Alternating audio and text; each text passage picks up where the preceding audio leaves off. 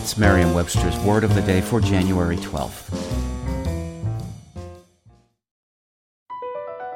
BP added more than $70 billion to the U.S. economy in 2022.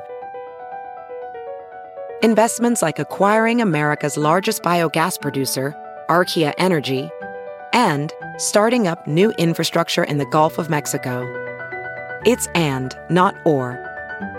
See what doing both means for energy nationwide at bp.com/investing in America. Today's word is pedantic, spelled P-E-D-A-N-T-I-C. Pedantic is an adjective that means of, relating to, or being a pedant. It can also mean narrowly, stodgily, and often ostentatiously learned, or unimaginative, dull. Here's the word used in a sentence from the New York Times by Kate Murphy. The trouble is that listening is a skill few diligently practice, even in the best of times. Family members, friends, and colleagues may retreat into themselves, become easily distracted, or maybe get too analytical, critical, or pedantic in a subconscious attempt to control the conversation when all else is uncontrollable. In Shakespeare's day, a pedant was a male schoolteacher.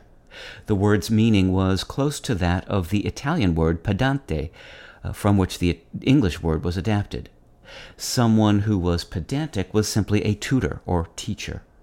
But some instructional pedants of the day must have been pompous and dull, because by the early 1600s, both pedant and pedantic had gained extended senses, referring to anyone who was obnoxiously and tediously devoted to their own academic acumen. When describing arguments, pedantic can be used for instances where one relies too heavily on minor details as a way to show off one's intelligence. With your Word of the Day, I'm Peter Sokolowski. Visit Merriam-Webster.com today for definitions, wordplay, and trending word lookups.